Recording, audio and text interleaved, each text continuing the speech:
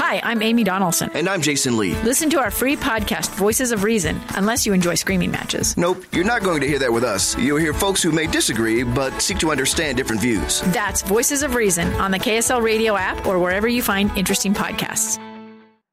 For your next date night or client breakfast, whether you're heading to the airport or your anniversary, no matter the event, black is always in style. The all-new Uber Black now offers premium vehicles, highly rated professional drivers, and even the ability to request a quiet ride. Uber Black. Predictably premium. Welcome to Innovation and Leadership. I'm Jess Larson. This is part 2 of our interview with Jay Davis. I think there's several things, and this is, I think, one, we over-idolize billionaires. We think that billionaires are like the smartest people in the world. They know everything. And you look at people like Mark Zuckerberg. Mark Zuckerberg is a person. He's smart in some ways, but he also says stupid stuff. Like, I mean, he said... If you missed part 1, please go back and hear about how his ad agency and his previous work, he's been able to get 200 million views for his clients' videos across YouTube and Facebook and driven 150 million in revenue. And his new Kickstarter for his own idea, they ran a little test last week, and in 48 hours they reached their goal for selling $10,000 of a pillow that's basically a cube for side sleepers. Jay, kind of picking up where we left off at the end of episode 1, when you think about this thing of, the outside perception is that entrepreneurs take risks and they like risk and they're attracted to risk, where, in our perception, really great entrepreneurs are constantly trying to control risk. Yeah. And I think when I look at people who wish they were entrepreneurs but can never take the step, I feel like it's like they're trying to avoid risk, where entrepreneurs are trying to take appropriate risk, or they're trying to control risk instead of just avoid it at all costs kind of thing. Yeah. So, in episode 1, we talked about, talking to people about it, creating a crappy prototype, talking to more people about it, making a good prototype. Now you made this, short video, wrote it an hour, filmed it in your own office with your own people and hit your goal. What's next? Where, as you think about this, okay, we can, A, we've got something people actually like. B, we know that the way we talk about it actually attracts people to part with dollars. Yeah. Right? You've confirmed some pretty critical assumptions at a frankly, at a smaller scale. Oh, yeah. Right? This is not right. As you've seen so many of your clients where they spend a few $100,000 and make a few million, and then the other ones who drink their own Kool-Aid and get wrapped up in their own thing rather than have real feedback and end up wasting money. How do you plan out your next steps? What's next? Well, I think there's a couple things in there. I think the first thing, just going to risk. I mean, all the things we do in life are risks, and I think that entrepreneurs in many ways just are really good at understanding that they understand that everything's a risk. Like planting a seed is a risk because you might lose that seed. Everything follows that kind of principle of sowing and reaping. If you really want to do something, you got to start somewhere. You got to kind of figure out, how do I start? And so I think that's a challenge for a lot of people, is they're like, hey, how do I, they see entrepreneurs and they want to have that success, but they're unwilling to take any risk. And it's like, as an entrepreneur, I'm constantly taking risk, but I'm always measuring that risk. I'm always kind of asking myself, is this a smart risk? And so for me with PillowCube, our business is successful enough that spending money, spending $5-10 developing an idea isn't crazy for us. We can do that. And it was an appropriate amount of risk for me. It was something I'm like, hey, I can spend some money to just see if this works. Where for someone who's maybe personally spending their own money, maybe $1,000 is kind of their limit. But what I've noticed about entrepreneurship is the risk you need to take to get to the next level will always stretch you. Like, it will always be I could have gone and done something else. I could have gone and, bought a dirt bike or a side by side, these fun things that we talk about. Like, I could have gone and spent that money on a thing, or I can spend that money on something that will potentially make me a lot of money. And I'm willing to take that risk because I want to find out. And so I think that's an important principle for people is like anytime you're hoping to get a huge reward, there is going to be a risk.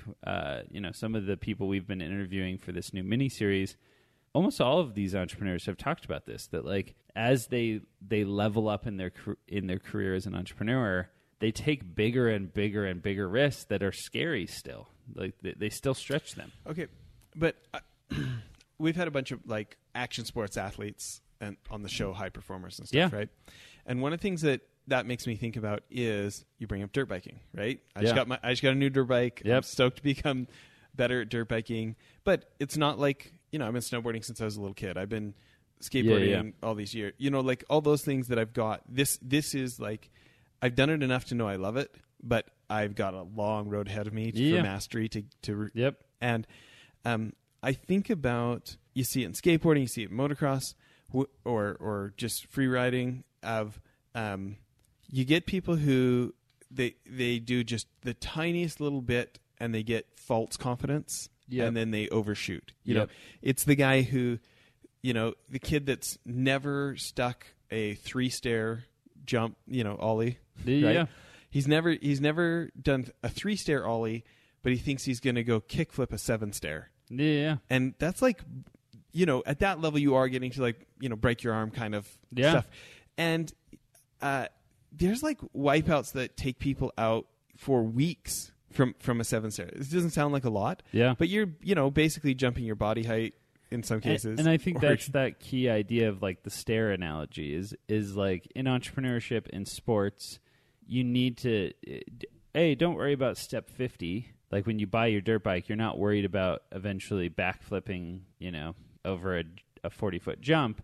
But what is like that step one? And I agree. Like I'm amazed how many times people are scared of entrepreneurship because they're like, well, this friend of mine, just went and got $1 million loan. And it's like, well, that's crazy. Like that's the wrong first step. And so you have to take steps in an order. And so that's any new venture for me, even with PillowCube. I didn't say, let's go drop $200,000 of our money into this because I'm not going to do that. That's stupid. But I am willing to say, hey, what's a reasonable amount that if I lose, it's like, oh, that sucks. That wasn't fun to lose, but it's not going to like ruin my life.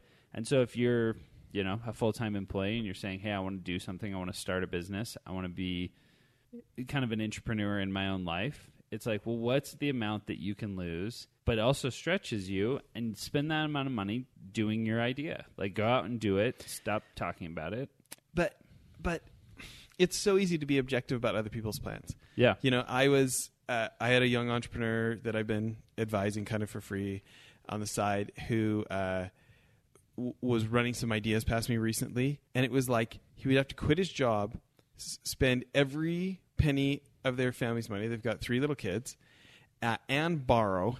And he's never had anyone give him any money for that at all. It's like it's 100% in his head so far. Yeah.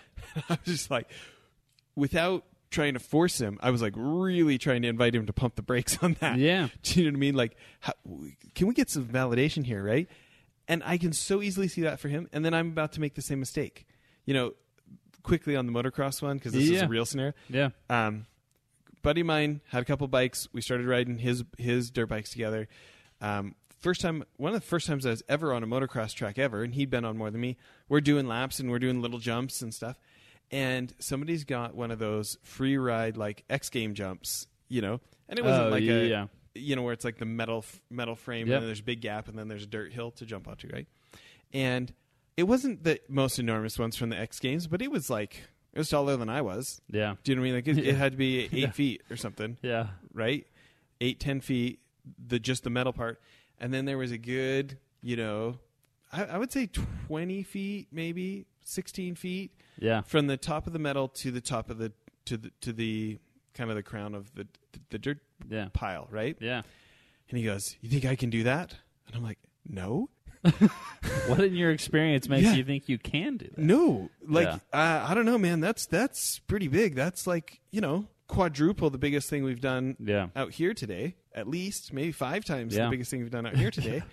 Like, and he's got a powerful 450. Yeah. That's a big bike, and he's like, I'm going to do it, and he does it, and he lands it, and he's full of false confidence. He's like, I'm going to do it again.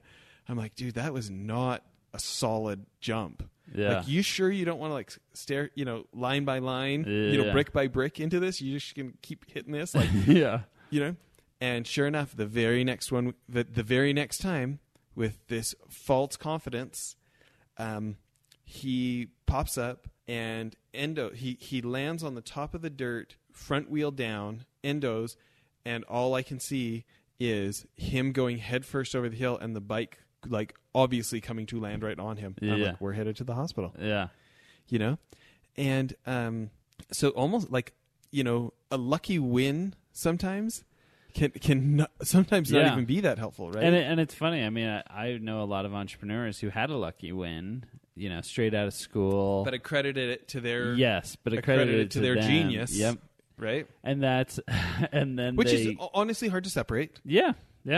And I think that's where like I've also met a lot of entrepreneurs who like, worked really hard on one for 10 years, sold it, and then they're struggling to have that second win. And there's a lot of like, well, am I a good entrepreneur? And so I think But it that's kinda what's goes- always hard. It kind of goes back to that Warren Buffett circle of competence thing.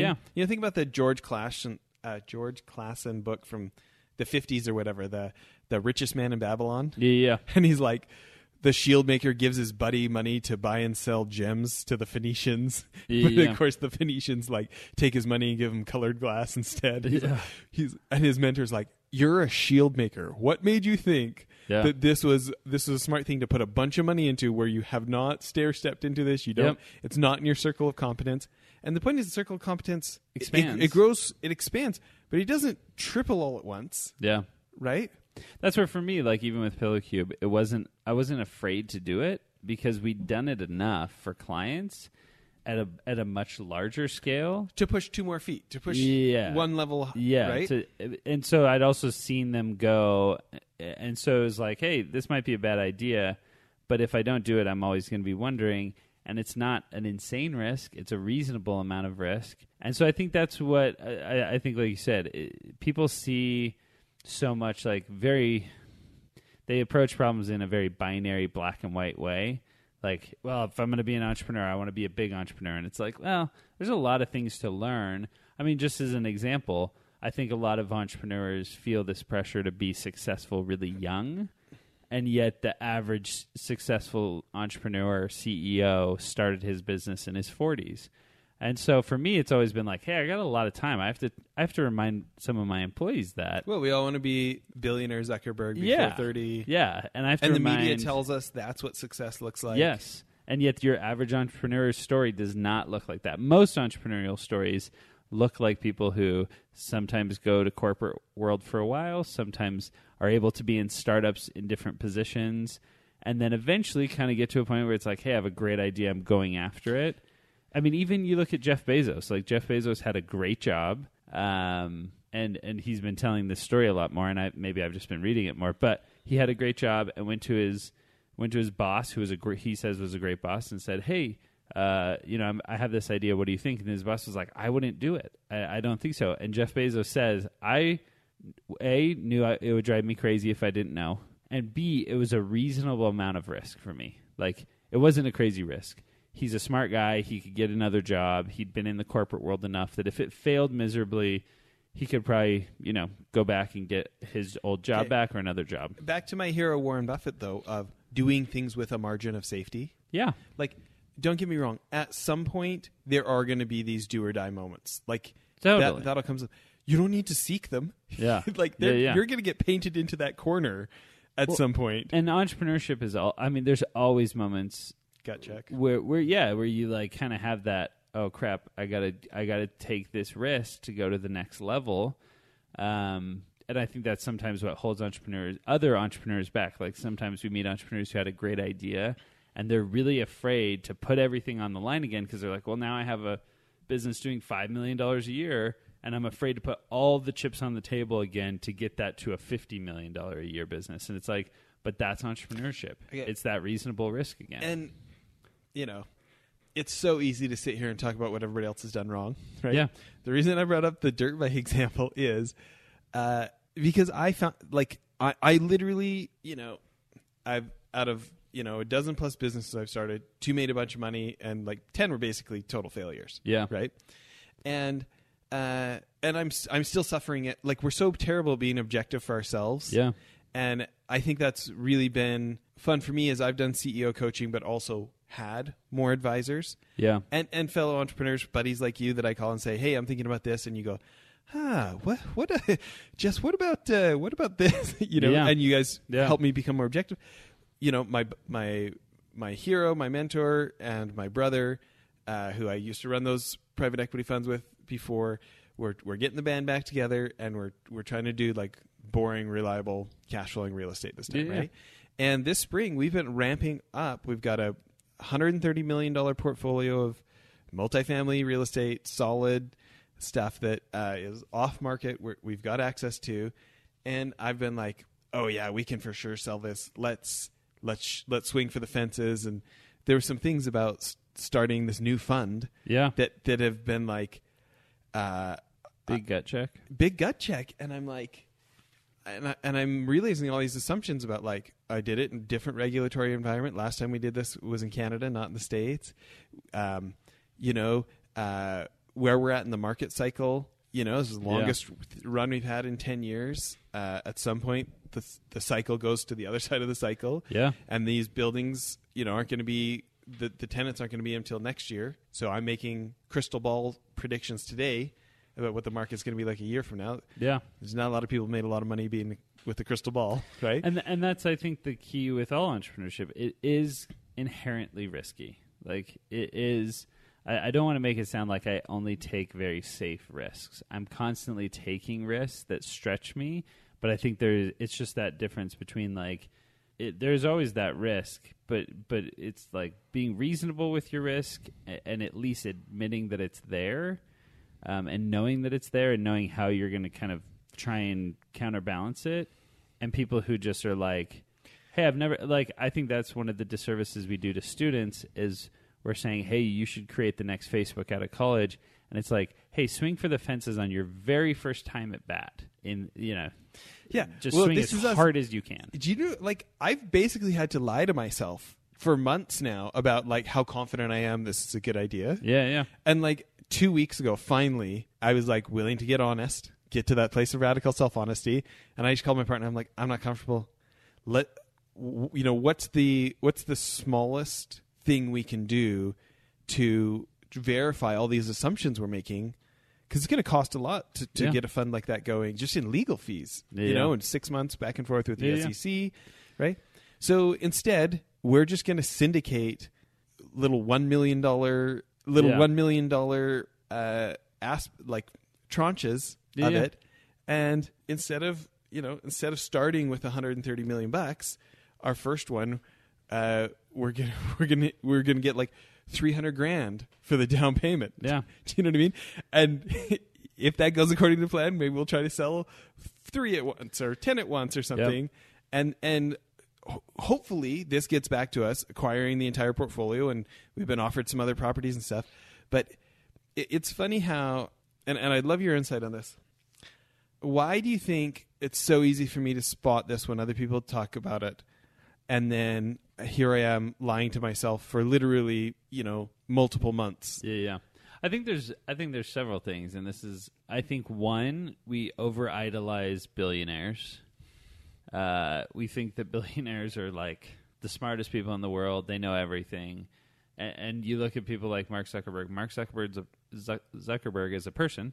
He's smart in some ways, but he also says stupid stuff. Like, he said 20-year-olds are smarter than 40-year-olds. That's idiotic. But he was at the time 20 years old trying to justify how smart he was.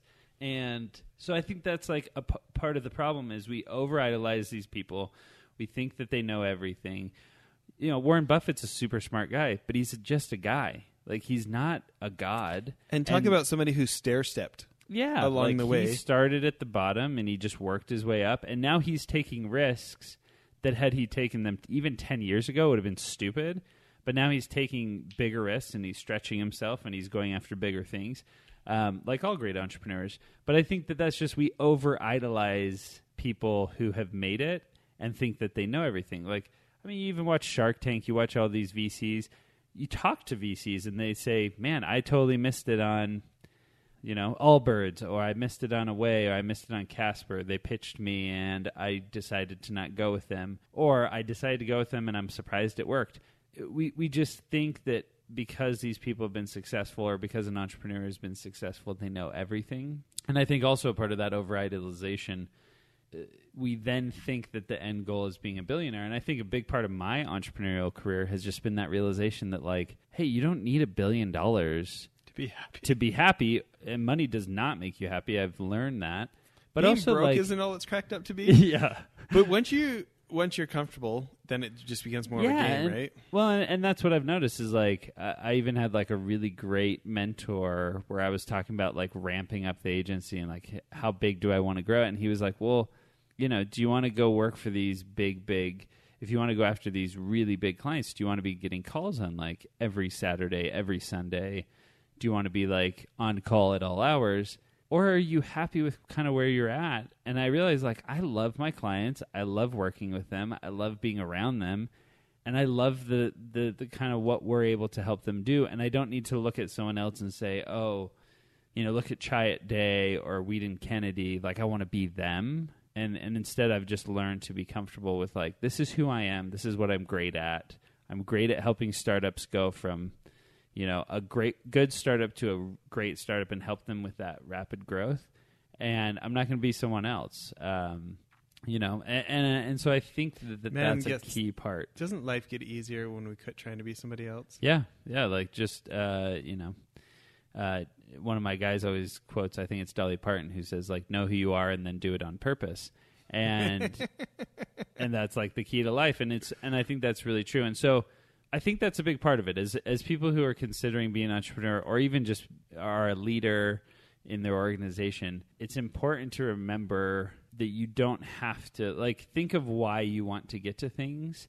Like, I think a lot of entrepreneurs want to become billionaires, and it's like, when I ask people, like, well, why do you want to be a billionaire? Or why do you want to be, the next Steve Jobs? It's usually about ego.